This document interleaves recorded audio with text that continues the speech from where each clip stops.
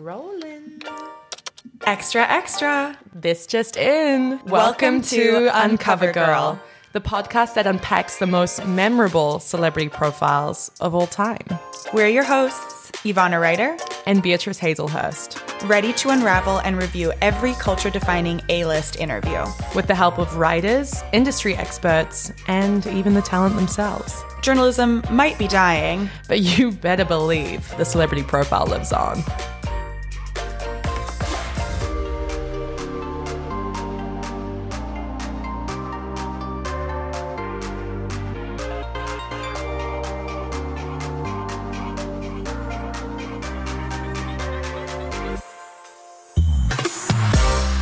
Just give me a second to finish my Slim Jim. What is a Slim Jim? It's jerky. Yeah, this is like a slightly better Slim Jim, but it is a meat stick encased in plastic that I'm eating as a snack. I remember when you were vegetarian. How far she has fallen. Into gas station meat.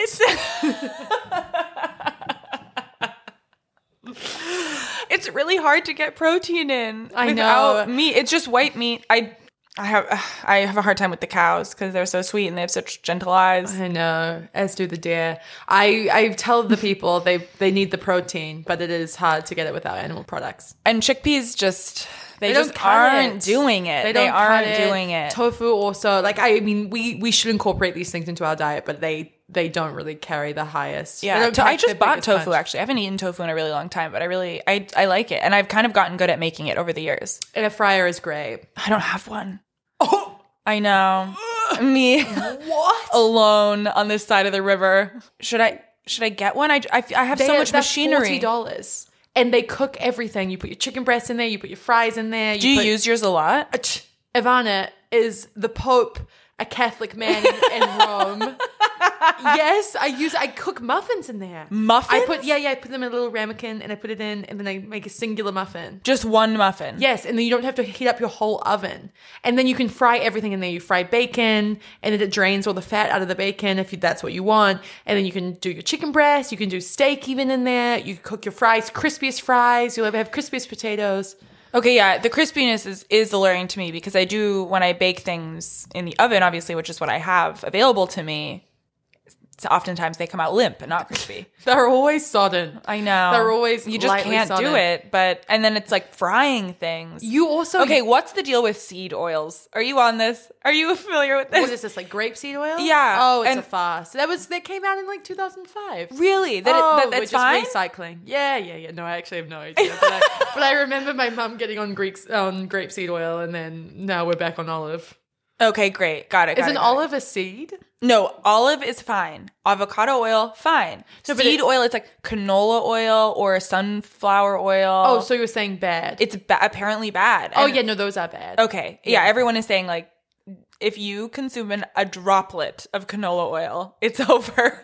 It's Gwyneth of just shriveling up and dying after a sip Exactly. of Diet Coke. Exactly.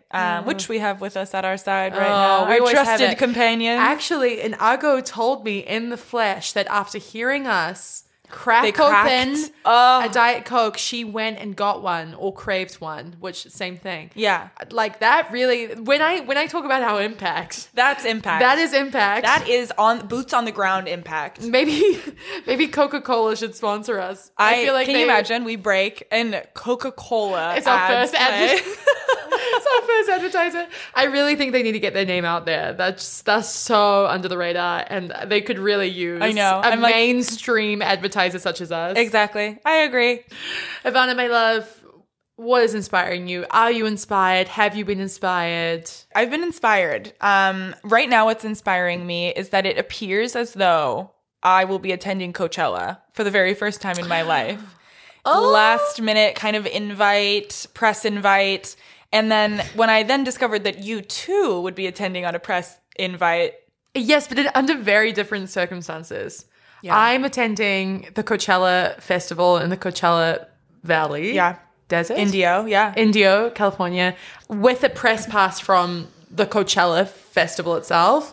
I don't know if this is controversial to say on the pod, but it is kind of, it's base level. you're getting in. Yeah. And then I think there's a media tent where there are snacks and things. And See, I won't have access to that media tent. No, I definitely won't have access to it. Oh, no, you won't. But we can get you media credentials. Really? Yeah, I would say so. Oh, well, that rocks. I want to be in the media tent. But there are like lockers and so on and so forth. But other than that, it's pretty base level in the sense of like you need to get yourself there and you need to have somewhere to rest your head every night. For you, I know. No, yeah. You're getting the full VIP A wonderful package. angel. Yeah, a wonderful angel is putting me up and putting my fiance up. And I am very much looking forward to us figuring out our outfits. And of course, we will be live streaming the performances on the Uncover Girl page where relevant. Like a cringe. So cringe. We're like, wait for our outfits. Yeah, I know. Teasing an outfit. At 28 years old for me. Like, it's so embarrassing. No, it's not. It's not. You're it's not simply embarrassed? not. No, I'm not embarrassed. So I'm really looking forward to see what we'll look like. But yeah, that's me. What's inspiring you? Ooh, I've got a big one. I've got a big one this week. Big, white, fluffy inspiration. I haven't talked about this journey on the pod because it's been a harrowing one, but I've been trying to rescue a cat for the better part of 3 months. My current cat, Penelope Cruz, was bought off Craigslist. And thank God I did that because there's no way I would have been approved when I was initially trying to adopt her, because it is more difficult to adopt a rescue animal, it seems, in this city than to get an apartment. And it's pretty bloody hard to get an apartment in this town. No, it's tough. Yeah. So basically, my boyfriend Chris and I have come very close on 3 separate occasions. We had Ivana and other friends serve as references. They were called by the shelter. I all but cried on the phone talking about Beatrice's capabilities as a cat mother. I was like, no one has ever cared for an animal the way that I've seen Beatrice care for Penelope Cruz. I got a text after Ivana talked to them saying that was the most like profound, emotional reference interview. It was a plea. Oh my God. It worked, so to speak. I mean, we were approved after a house tour. We also did a house tour. And then I got on a FaceTime with the woman who said, oh, so the foster will be keeping him. Thank you so much, but no thank you. And I think she did feel bad. But this is all to say, last week, I found a cat that I was going to buy. I was going to pay $800 for him. And I said, you know what? It's enough is enough. I was going to give up the goat and just surrender to buying a cat. And then as I was sending the link to Chris and saying, this is him, this is the cat that I want to buy, this other beautiful little animal popped up. I'll set the scene for you. Scottish Straight. And he traveled here with his family from the Ukraine, who can no longer keep him as refugees. They fled the war. And he came with them. And he has a Ukrainian passport. And his passport says that he is 1 day older than Penelope. Oh, can you imagine? Can you believe? December 5th, 2020 was his birthday. Oh, a good birthday. A good birthday. What does that make him? Sagittarius. Oh. Means 2 Sagittarius is now household with Penelope. Wow. Oh, it's a rambunctious sign. Yeah. So all the Sagittariuses out there, you know who you are. Taylor Swift, Nicki Minaj, Miley Cyrus, Brad Pitt. Wow. You are, yeah. Really self-starters in a lot of ways. Yeah. Gorgeous. Like a beautiful. Stunning group. Stunning group. Oh, I'm so excited for you. He's such a little sweetie. I held him And from the Ukraine. It's pretty crazy. I have a son and couldn't be happier. You have a son. I know. I have a son. Wow. That is my inspiration. But do you know what else is so inspiring about it? I think we're going to agree on this one. Oh. This week's episode. This week's episode could not be more hotly anticipated by the two of us. And look at Britney Spears' birthday. I'm almost positive she's a Sagittarius.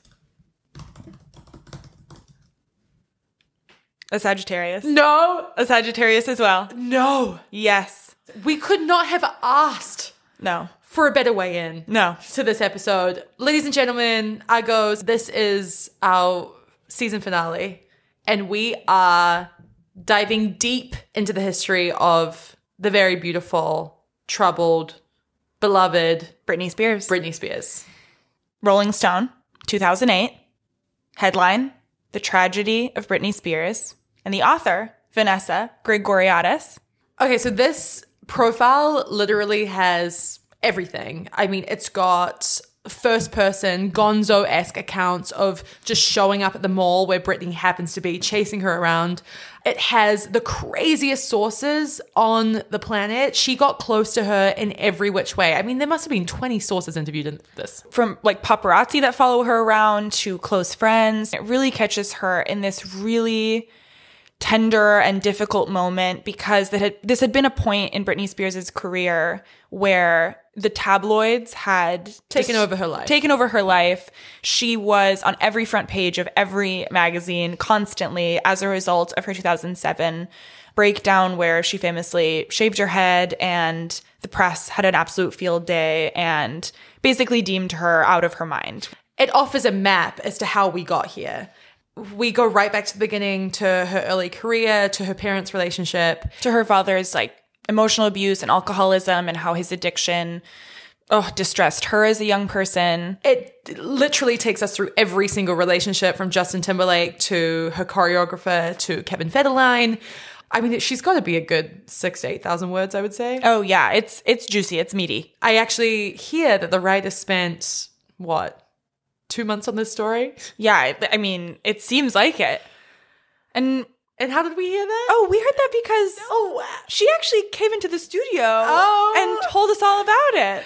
That's right. This is a very special event in that Vanessa Grigoriadis is here with us today to tell us all about Britney. Chasing Britney. The art of the celebrity profile. This is such an honor. This is such an honor. You're going to hear us absolutely fangirl out, because this woman, I mean, she is the gold standard. She really boils it down to the nexus. And I think that there's no better season finale than Britney Spears, because she is one of the absolute biggest stars of our lifetime.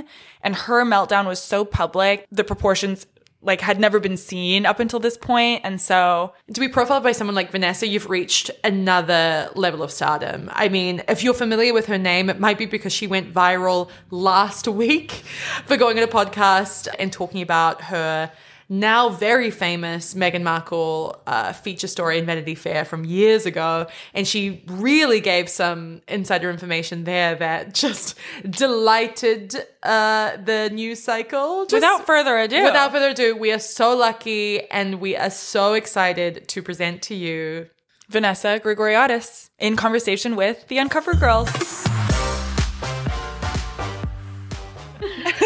Well, hello, Vanessa. Oh my gosh. We could not be more excited to have you today. We are truly frothing at the mouth, I would say. fair to say. It's embarrassing. I'm already sweating. Okay, I'm going to call up this story also, just because. No, we were going to say, I mean, this is such a trip down memory lane for you. 2008. Seriously. This is our truly dream get, which must feel so bizarre for you. But for us, it's we're into it. Yeah. No, this is great. Real heroes welcome here. Thank you very much. Oh, of course. We are going to be time traveling back to 2008. But before we get into our episode and the brilliant profile that we have, we want to introduce our esteemed and wonderful guest, Vanessa Grigoriadis. A truly brilliant writer who specializes in long-form articles on pop culture, youth movements. She's the author of Blurred Lines, Rethinking Sex, Power, and Consent on Campus, a book that answers many of the questions around sexual consent in national debate. And currently, Vanessa is a contributing writer at the New York Times Magazine and Vanity Fair. She is also the co-founder of Campside Media, a podcast company devoted to narrative nonfiction storytelling, and host of Infamous, a show that charts the most explosive scandals in recent history, from sex cults to espionage and beyond. Yeah, everybody should check out Infamous. Yes. Oh my gosh, it's so exciting. I actually just listened to you on The Edge with Andrew Gold. Oh my God. Who knew? God, have you had a week or what? I honestly, this is the first time, maybe this will be the second time. This is the first time that something I've said on a podcast has gone viral, because I normally, I don't love Meghan Markle, but I would not have talked so much smack about her if I thought it was going to be public. Okay. I just assume when you're on a podcast that it's you're in the cone of silence. You're among friends. You're among friends. And listen, we did a Meghan Markle episode. It was actually our most recent profile we've ever covered, which was the 2022 cut profile by Alison P. Davis. And that When I tell you, we walked into that episode like shitting ourselves. Like we were like, this is the most polarizing person we have ever talked to. And like, I could even go down the rabbit hole with that profile, but I think it's a great way in because Ivana and I have wanted to anoint you as the queen of write-arounds, which is the Britney profile and a great place for us to kick off. But before we do, what was happening in 2008? Oh, yeah. We got to give a little snapshot into the culture because this was the year that Britney's conservatorship was officially written in. And outside of Britney, Obama was elected, about to be inaugurated. Twilight was all the rage. Huge. Everyone was losing their minds. The Jonas Brothers were opening up about their purity rings and why they wear them. And also groundbreaking. Feels like pop culture was having like this wild moment in 2008. And so to kick us off, I'd love to get a little bit of background into how this story started.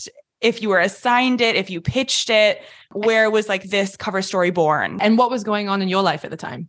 Oh, God. Okay. So I was a writer for Rolling Stone. I was doing a lot of celebrity profiles. I was living in LA. I lived on the east side of LA in like Los Feliz.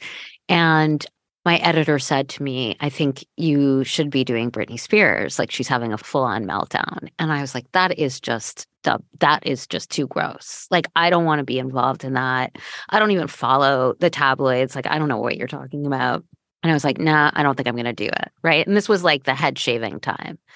And, then I just went about my life, but I was like, oh, let me check out this news about Britney Spears. What is going on here? And I was like, oh, this is pretty interesting. Like, this is getting pretty intense and weird. So eventually I came around to the idea and, the assignment was write about Britney Spears with no access. They were like, nobody's going to talk to you. The label's not going to talk to you. Oh, so they were clear about that from the outset. Like you were not getting tied with Britney or anyone in her. Well, they were like, you should try. And I did call, but they said it's extremely unlikely. The editors of Rolling Stone, they talk to labels all the time. So they knew what they were thinking. They were like, at that point, she wasn't speaking to anybody at the label, I don't think. She might have changed her phone number. Yeah, you were going into it from the outset knowing that this was going to be a write-around cover story. Correct. Well, no, I didn't know it was going to be a cover story. I didn't know what it was going to be. It's so hard now because when we think about write-arounds, we think about people just sort of writing what they think about the person, like from the apartment. You're like, I think this and this, and I looked at some paparazzi photos. An opinion piece. Yeah, exactly. It's like an opinion piece that ends up not being reported, but it has interesting lines in it, and your opinions are good. But back in the day, like 2008, when, you said write around, you meant like real write around, like get on the phone with the people who know her, like go try to figure it all out. But the big difference here is I was living in LA. So as opposed to like what I would have normally done, which is fly from New York to LA for 2 days and talk to like 2 people, I was able to really report it as a beat for, 5 or 6 weeks. Every party I went to, I was like asking people, hey, do you know Britney Spears? Do you know anybody who knows Britney Spears? Like blah, blah, blah. And that's how I got it was so insane. And basically it was just like the whole story was there if you went to Beverly Hills because there were people hanging out, particularly at the Four Seasons, like in the lobby, in the bar, in the restaurant and bar in the Four Seasons lobby was like the center of like Britney sourcing and news because she would come and stay in the Four Seasons sometimes. I was interested in your take on the context that was Britney Spears at the time. There's a pullout in the profile in the story that says she was still having boutiques open for her at 2 a.m. And that was really baffling and crazy to me because she was, very visibly going off the rails. So the fact that she still had the pull and the power in Beverly Hills among these kind of elite circles is really interesting. I feel like now if we saw a celebrity going down that road, people would cut them off, at the ankles and just like, we don't want anything to do with this. We want to distance ourselves. That was fascinating. Yeah. I mean, I think that what I got to see was just, it was so crazy. Like, I mean, you would go up to Coldwater Canyon, I think, where she lived and like hang out. Outside her house was where there were like 1 million paparazzi cars up there. And I would just like go talk to all of them. And then there'd be like some sort of chase. And I would like go on the chase with one of the Whoa. guys. And then, at night I would like go to the Four Seasons, and that's where like all the lawyers were and the, different weirdos who were around her. But I do think basically I got this guy who had a paparazzi agency to be like down with me and be my friend. And he introduced me to one of his paparazzos who was like, I'll help you. Like, I will help you. You can go in the car with me. But like, I got really sick of sitting around in Coldwater Canyon. I was like, I can't continue to do this. Like, I can't. I mean, I was living in Los Feliz. It was like, 45 minutes or whatever, half an hour away. And then like half the time you would go there and like nothing would be happening. And it's like, okay, well, what do I do? Now I'm up here just sitting around with these guys, like, shooting the shit for like hours at a time. So I was like, look, next time she moves, call me. Like, it was like a Saturday. I'll come from Los Feliz. And he was like, that's too far. And I was like, you know what? I'm not staying here anymore. So he was like, okay, I'll call you. So I'm like at home. I mean, I will really never forget this. And he's like, she's on the move. And I'm like, ah! So I like jump in my car. And he's like, she's going to the valley. She's going to the valley. So I'm like going up on the 5, like going around the side of LA to try to no meet Google them. Maps, right? Are With, you like, maps questing this? No, I think I had like one of those Garmin things that would like help you like, vaguely know where you were going. And they were like, she's at the mall. Like, she's at the mall. So I pulled into the mall and I literally like just left my car like right there in front of the mall. And I was like, oh my God, I know she's here, because everybody was looked crazy. Like you would see like people were like shopping normally. And then there were people who looked like they'd like just seen Jesus, and they were like, and I was like, oh my God, Britney Spears is actually in here.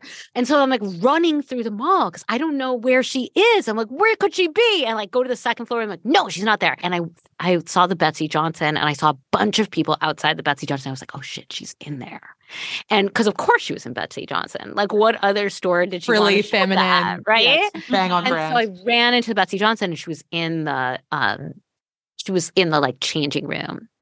So I was able to sort of see the end of the like sort of scene there, and then walked with her as she like ran outside. And then I like went back into the mall and like interviewed all these different people, like talked to the shop girls, talked to all the other people like who had seen her, because I could tell who had seen her. It was so nuts. It was so nuts. Wow. Would you mind, Vanessa, if we just read the excerpt? Yeah, I know this is incredibly cringe for you, but for us, it's so scintillating. Yeah, we have it pulled up and pulled out here. Do a dramatic reading. Okay, so this is how this story opens. A pop star at the mall is an eternal cause for happiness, especially on a Sunday afternoon in the Valley. One moment, shoppers in the Westfield Topanga Mall are living in the real world, monotonously selecting a new shade of eyeshadow or rubbing perfume on wrists, but upon the rapture of Britney Spears, they are giggling, laughing, orgasmic, already sharing their secrets on cell phones. Her legs are actually really skinny, an adolescent whispers in her sidekick, as Britney beelines for the Betsy Johnson boutique, a pseudo-punk designer of evening dresses and splashy heels worn to suburban high school proms. In person, Britney is shockingly beautiful. Clear skin, ruby lips, a perfect proportioned 26-year-old porcelain doll with a nasty weave.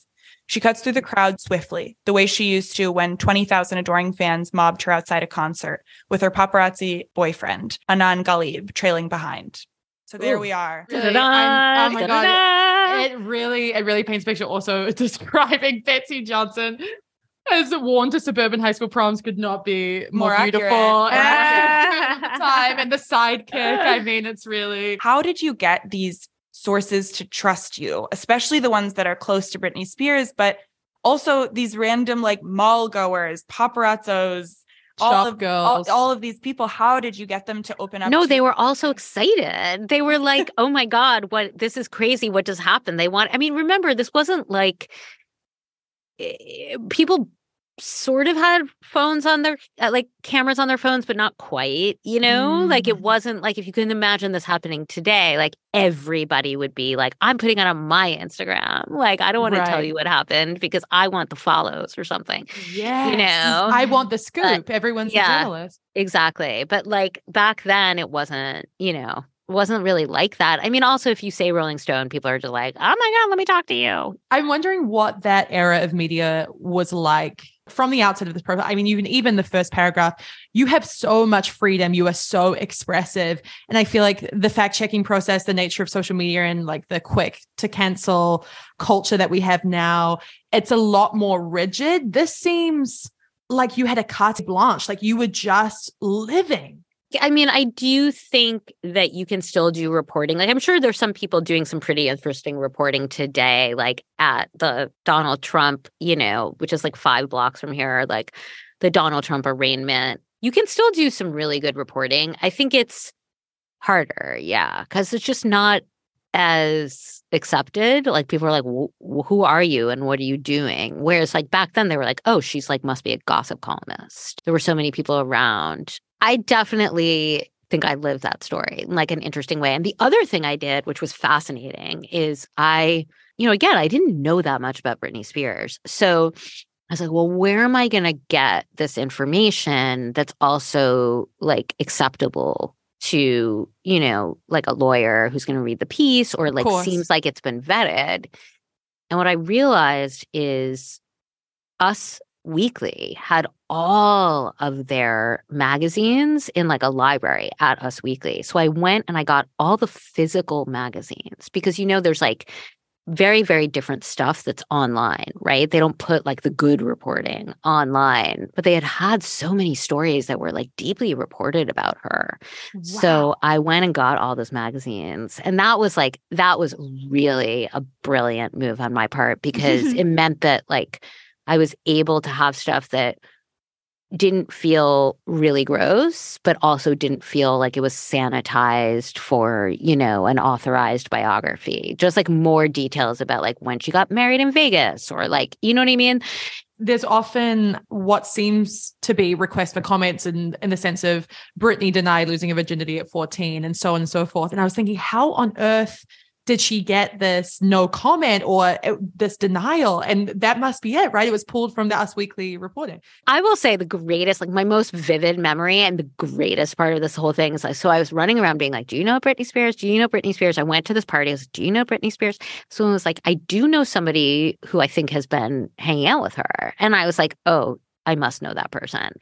And this woman was like, I'm going to introduce you to this guy from the Scandinavian House of Style. He's like got some sort of pop-up shop or something. It's called the Scandinavian House of Style.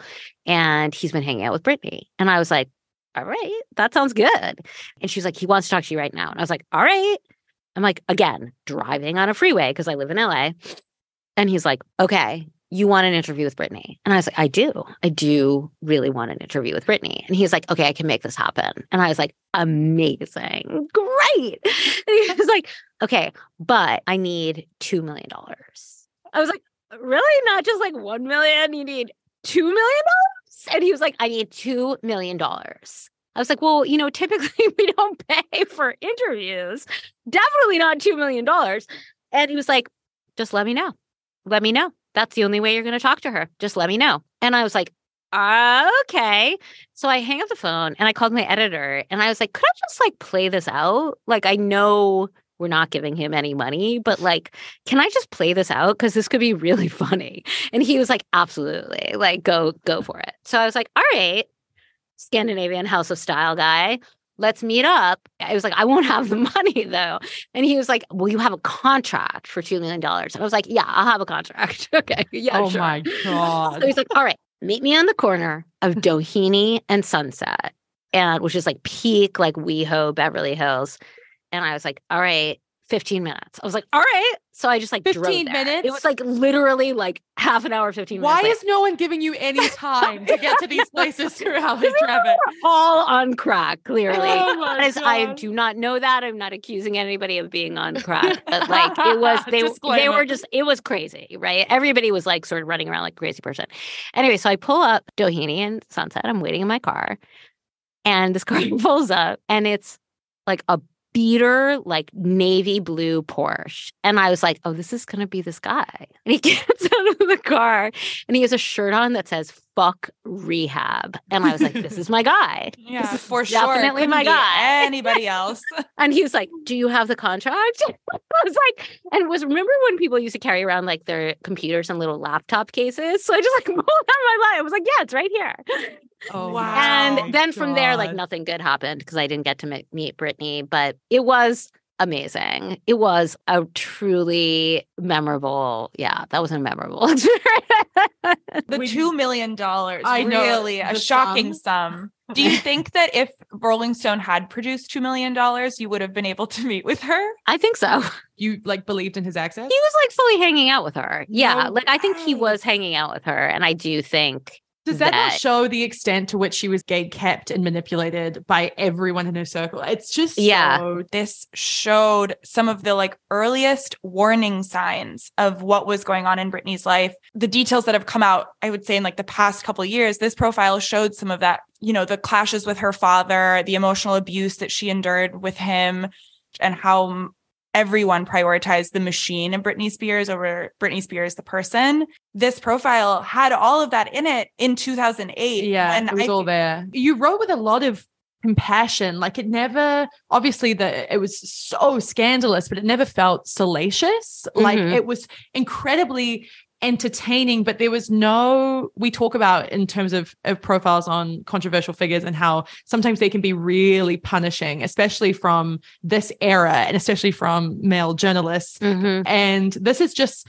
so incredibly objective. I mean, there's this one part that I'm remembering where she wouldn't come out of her trailer and record executives were bribing friends to see if they could get her out. Yeah.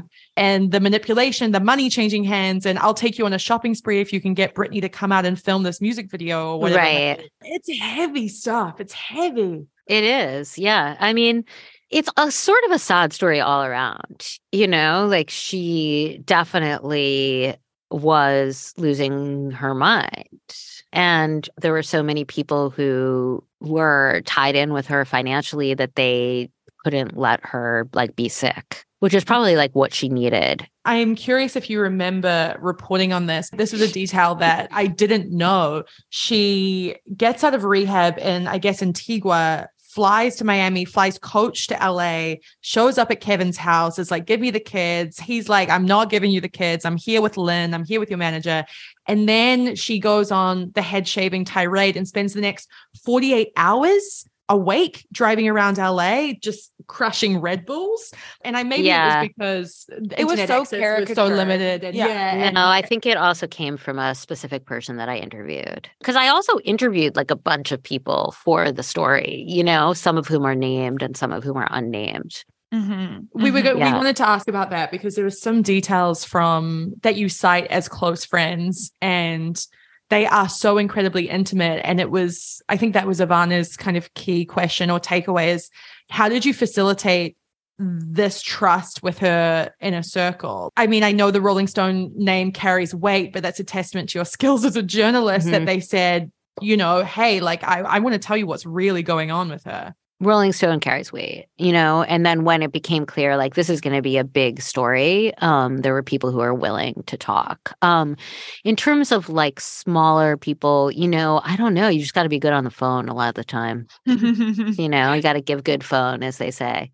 You do have a sexy low register voice. It does enter a register that I'm like, oh, let's settle it to divulge all my secrets. Gotta do that. Yeah, please divulge your secrets. Please. Please divulge your secrets. And in terms of the divulging, was there anything that truly surprised you or shocked you in the reporting of this story that you like fully were not expecting going into the piece? Or moments you felt like your mind was changed about Britney through the reporting process? I only at the end became convinced that she was really ill. You know, I sort of started off thinking, oh, she's just lashing out. This is like a lashing out celebrity, like meltdown, the way that like Michael Jackson had a meltdown and all these different people have had them. But as time went on, I was like, oh, she's really needs help. Like she really might have something chemically imbalanced, you know? There's this quote, I wonder if you can find it, where you're talking about Jamie Spears, her father, and it's something about his history with addiction. It's reported, you know, she has some really, really bad genetics. Like she was almost predestined for this. That stayed with me because there's another part where you say, you know, even Michael Jackson wasn't strapped to a gurney. And it's like, you're absolutely right. Like there is a difference between just true chaos and then someone who does not have the facilities to even drive a car or just show up in any capacity. And that's like what really rings true at this point, and I think has been now the ongoing discussion for the past, 15 years. I also feel like you really paint a picture here of how lonely this moment was and how there was truly no support, no family. Another, a quote or like a section that I thought was so devastating was that at this point in 2008, you write, she does not have a manager, agent, or publicist. Jive Records no longer speaks to her directly, and the publicist at the label assigned to Britney refused to participate in this article. She has no stylist, image consultant, crisis control manager, or driver. She has pushed away her family, her brother and father. And then the quote in there is, all of the men in my life do not know how to accept a real woman's love, she explained. Her sister, Jamie Lynn, who she speaks to on the phone. That's right. Yeah. Sees rarely. And also her mother. Like, so she's cut literally everyone out of her life. Right. And this is a moment, not just that she's experiencing a mental health episode, which is like so serious and so real. And like, we know that a chemical imbalance seems to be something that she's had to live with and work through the entire duration of her life. And she was just pushed to the absolute limit. And at the point that this profile is written, it's like catching her in this impossible moment where there is no support. There's no lifeline, it feels like. And I feel like that's like the piece of this that really sends shivers down my spine. Is at no point, friends are clearly concerned about her, but no one can do anything. Real. No one can do anything about it, it seems like. And the shivers down my spine was the reference to, life coaches or these pseudo-spiritual figures that orbited her. I forget his full name, but Osama, who goes by Sam, I think, who I actually... Sam, yeah. Yeah, who I actually looked up in research for this interview, and he's this guy who's 20K followers on Instagram, hanging out with the likes of Jordan Woods and Ross Butler, like this new generation of young stars, which was really interesting to me. I think that's the exact point. Like, she was just truly isolated in a way that's almost impossible to imagine or relate to now. Social media always keeps you somewhat connected, or it seems like that, right? With this generation of stars, they have so much more control, obviously, over their narrative, and that's a song that's been sung to death. But I mean, that control really does give you a little bit of like agency over your life. And Ivana's highlighted here, like, the machine always won. And that seems to be absolutely true in her case. I mean, to put out what was an iconic album this year, from Gimme More to Piece of Me, these absolute bangers that we were going hard to in the club. Yeah. And to do this all, like, to be such a profitable entity. It's crazy. Yeah, it's totally crazy. I love those songs, though. That was a really good album. Yeah, I love that. Was such a fun album. Yeah, there are questions of how much she actually sang on that album. Wait, I'm obsessed here, Vanessa. You have a quote from Carrie Hilson. This has to mark the first time I've ever seen Carrie Hilson just pop on up in a profile. Yeah. And I think she says something to the extent of, she was like a ghost. Yeah, she was the queen of ghost moves, says Carrie Hilson. Yeah. Who did backup vocals and co-wrote Gimme More. I didn't know that. She'd be in the booth 1 second and then security would come and get her and we wouldn't know where she was gone. And then you have a follow-up here from one of her former bodyguards. Again, the sources that you have are absolutely bonkers, where he refers to her near overdose with songwriter Howie Day in a Los Angeles hotel room. The room was trash, a glass pipe alongside a white substance the bodyguard claimed was cocaine or meth. It's just, Whoa. you're Yeah. like, oh God, I forgot about that. Totally. Oh my God. Really funny. How did you approach writing the boyfriends in? Because I feel like Britney her image is so closely tied to this story of her love with just this pure love with Justin Timberlake and them in the double denim. And then Kevin Federline was her undoing. And then how did you go about writing about these men in her life, but not letting it like completely consume her? I really, honestly, I'm like a bee looking for like little bits of honey, like whatever is sort of fun. But yeah, I mean, I think that is the plot line, right? Like the idea that Federline like let her, put her down this like sort of low class pathway. And then she just like fell even further after that. What you do, which is incredible, is you use the men or these different relationships as kind of tent poles throughout the piece. She starts off as the virgin,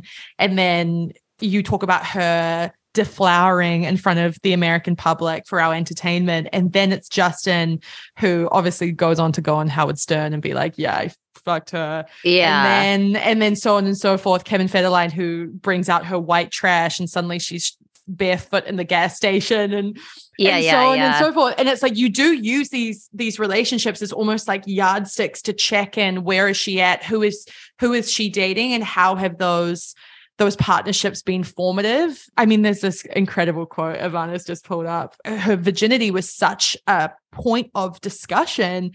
And you write, if she did lose her virginity at 14, this was a secret she couldn't share, particularly because her manager's plans included marketing her as the teenage Lolita of middle-aged men's dreams. That's shiver-inducing. Yeah. That is shiver-inducing. I know. And because both are present in this profile, we meet early Britney, young Britney, Britney before sort of the Britney machine, and then we see what it looks like now. I think that juxtaposition is so powerful because early Britney, you describe her as on the road. Britney was humble, washing her dishes, doing her laundry, calling older female assistants ma'am. We would wake Britney up at 6 a.m. and she'd work on a video for 3 or 4 days straight, her driver of 5 years said. She was kind, generous, sweetheart, with a big heart and no poor habits. An unedited goofball and a girly girl who wrote flowery notes to her friends, burped a lot, and liked practical jokes. And it's like, oh my God, what a sweetie. Yeah, what happened? Yeah. And then we find out over the course of the next, how long was this dude? Was this 6,000 words? Probably. Yeah. It's long. Yeah. I know. I think like Ivana described it as the most comprehensive. Wait, what's your rating? What do you guys about? Oh my God. So both of us are entertainment journalists. I would say Ivana is more in like the investigative realm. I do a lot of profiles for sure. But I mean, Beatrice just wrote a cover story on Orlando Bloom. I'm working on it right now for Vanity Fair. Oh, cool. Ivana's doing a deep dive on Delilah, the bar in LA. Like, what's Delilah? I don't even know what that is. I haven't been to LA in so long. It's in West Hollywood, and it's like become this very strange cultural hub specifically for celebrities. Kendall and Kylie Jenner celebrated their 21st birthday there. Kaya Gerber celebrated her 16th birthday Drake there. has a drink named after him. Kendall has a brownie named after her. Amazing. Good to know.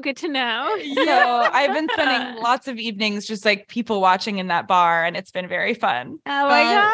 I love it. No, I mean, I think what we talk about in this era of journalism so often is just the depth and breadth that you were able to truly achieve and the leash that you were given. I mean, we even read a Gwyneth Paltrow profile from 2000 recently, and just the journalist described just every facet of her face, from her freckles to her high cheekbones.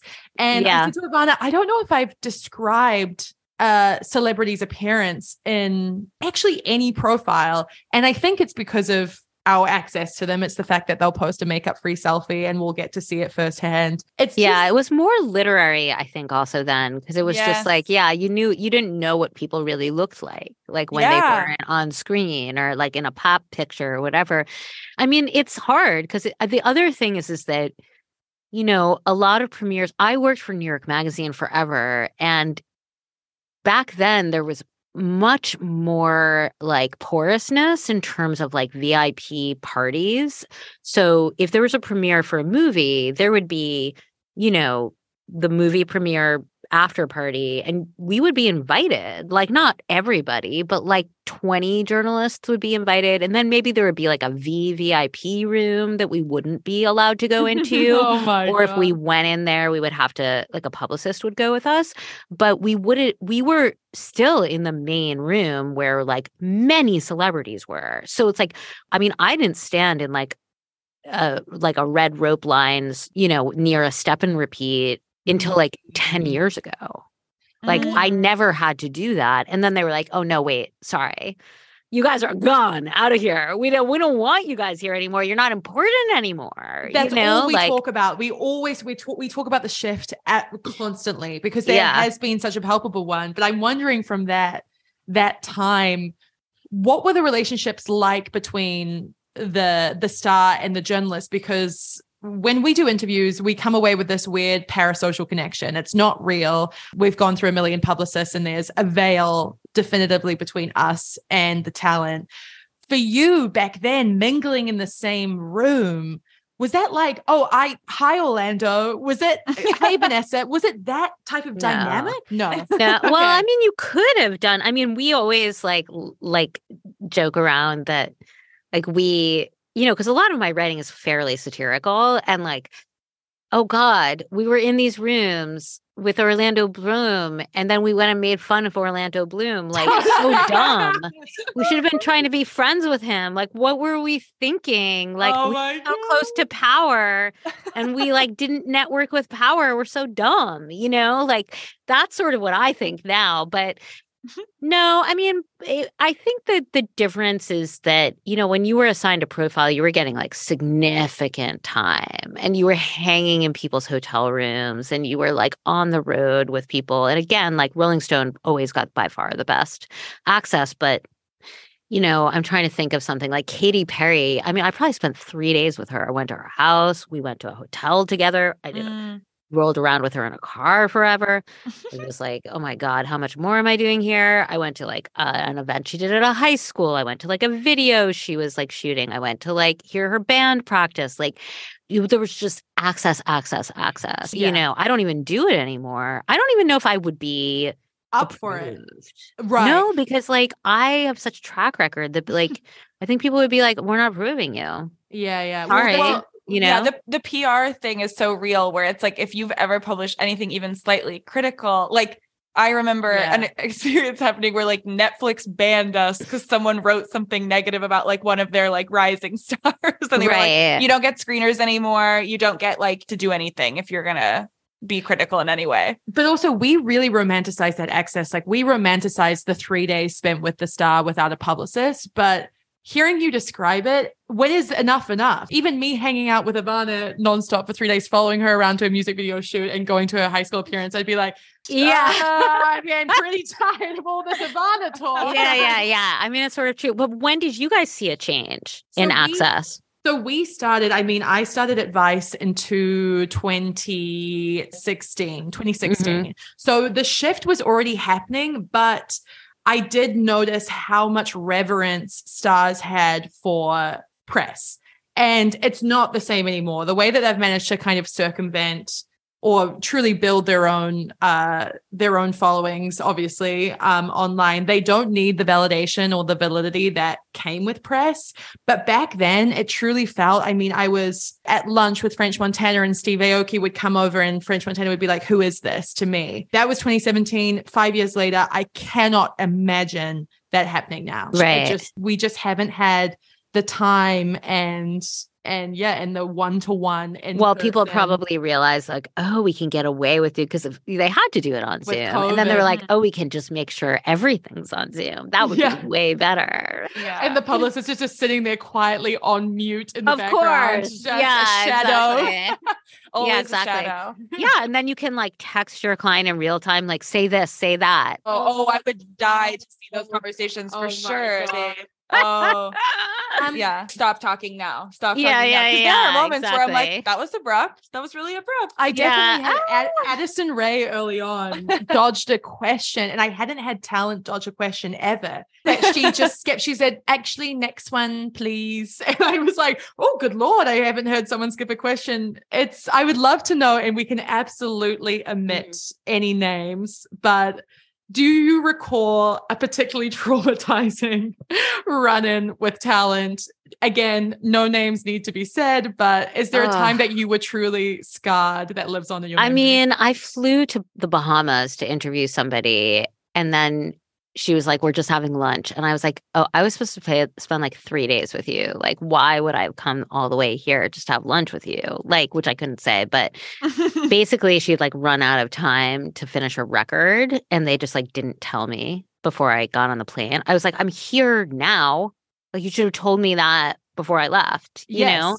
Things like that. Mostly it's just like, you know, I have kids now, and it's a totally different situation because you're just like, oh my God, like there's a babysitter. Like I can't, like I have to go. Like, what are you guys doing? You know, like that's where I think also it becomes really hard to do things like on other people's schedules because you're like, right now, my schedule takes precedence, right? Totally. I can't come to the studio at 3 a.m. and show up and meet you. I do. I mean, the thing I did, again, I'm not doing this like because now I'm making my podcast infamous that everybody should listen to. Listen. Thing that I did when I had my kids is I started to say, I can do it any day, 10 to 3. I'll be there 10 to 3. That's when I do my calls. 10 to 3. And that worked because people like, you're not being like, oh my God, I can only do this at 4 o'clock on Tuesday, but you're saying like, this is my boundary. Because as you know, it's like publicists will just call you at like 8 o'clock at night. And like, particularly if you live in New York, like people will call you at the end of their day, you know, like when they're in the car driving home. And then you're just like, it's 9 p.m. here, you guys.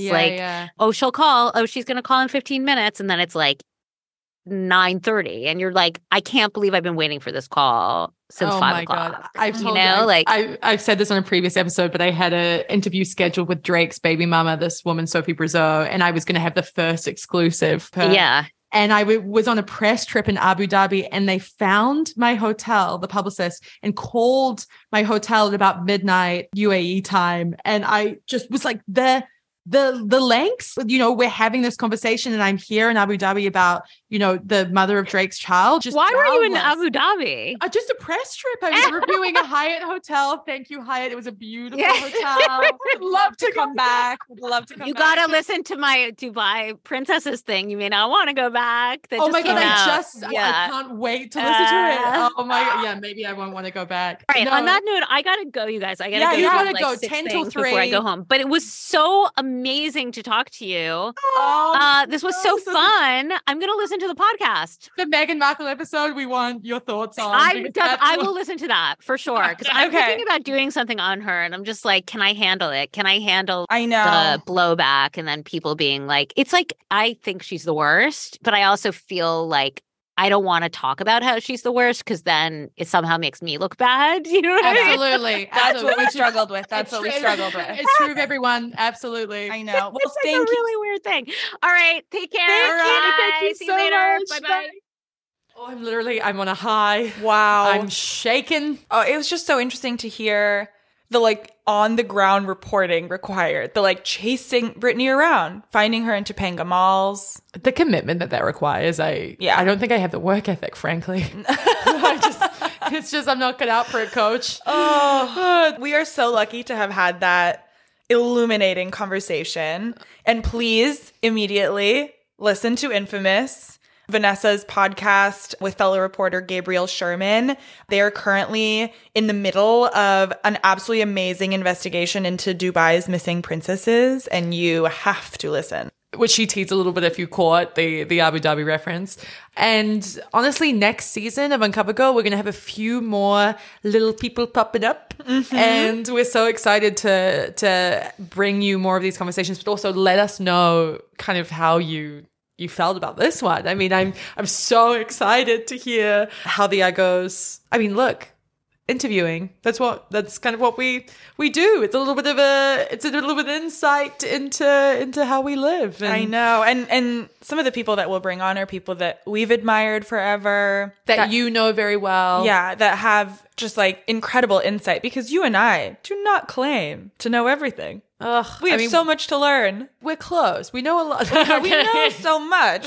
No, we don't. We actually know very, very little. And that is why we have this show at all to learn. We're here to learn. I know. And we're so grateful for you following us along on this journey through the most chaotic cover stories in magazine history. It's been like a delight. We say this every week. It's been such a delight. We love that you are enjoying it as well, and that has just brought us so much joy. Yeah, truly, thank you from the bottom of our hearts. And above all, I love you, Beatrice. I love you, Ivana, and we'll see you next season. Yes, we'll see you next season. We'll keep you posted, but we have some very, very exciting profiles to get into. Bye, Uggos. Love you, Uggos.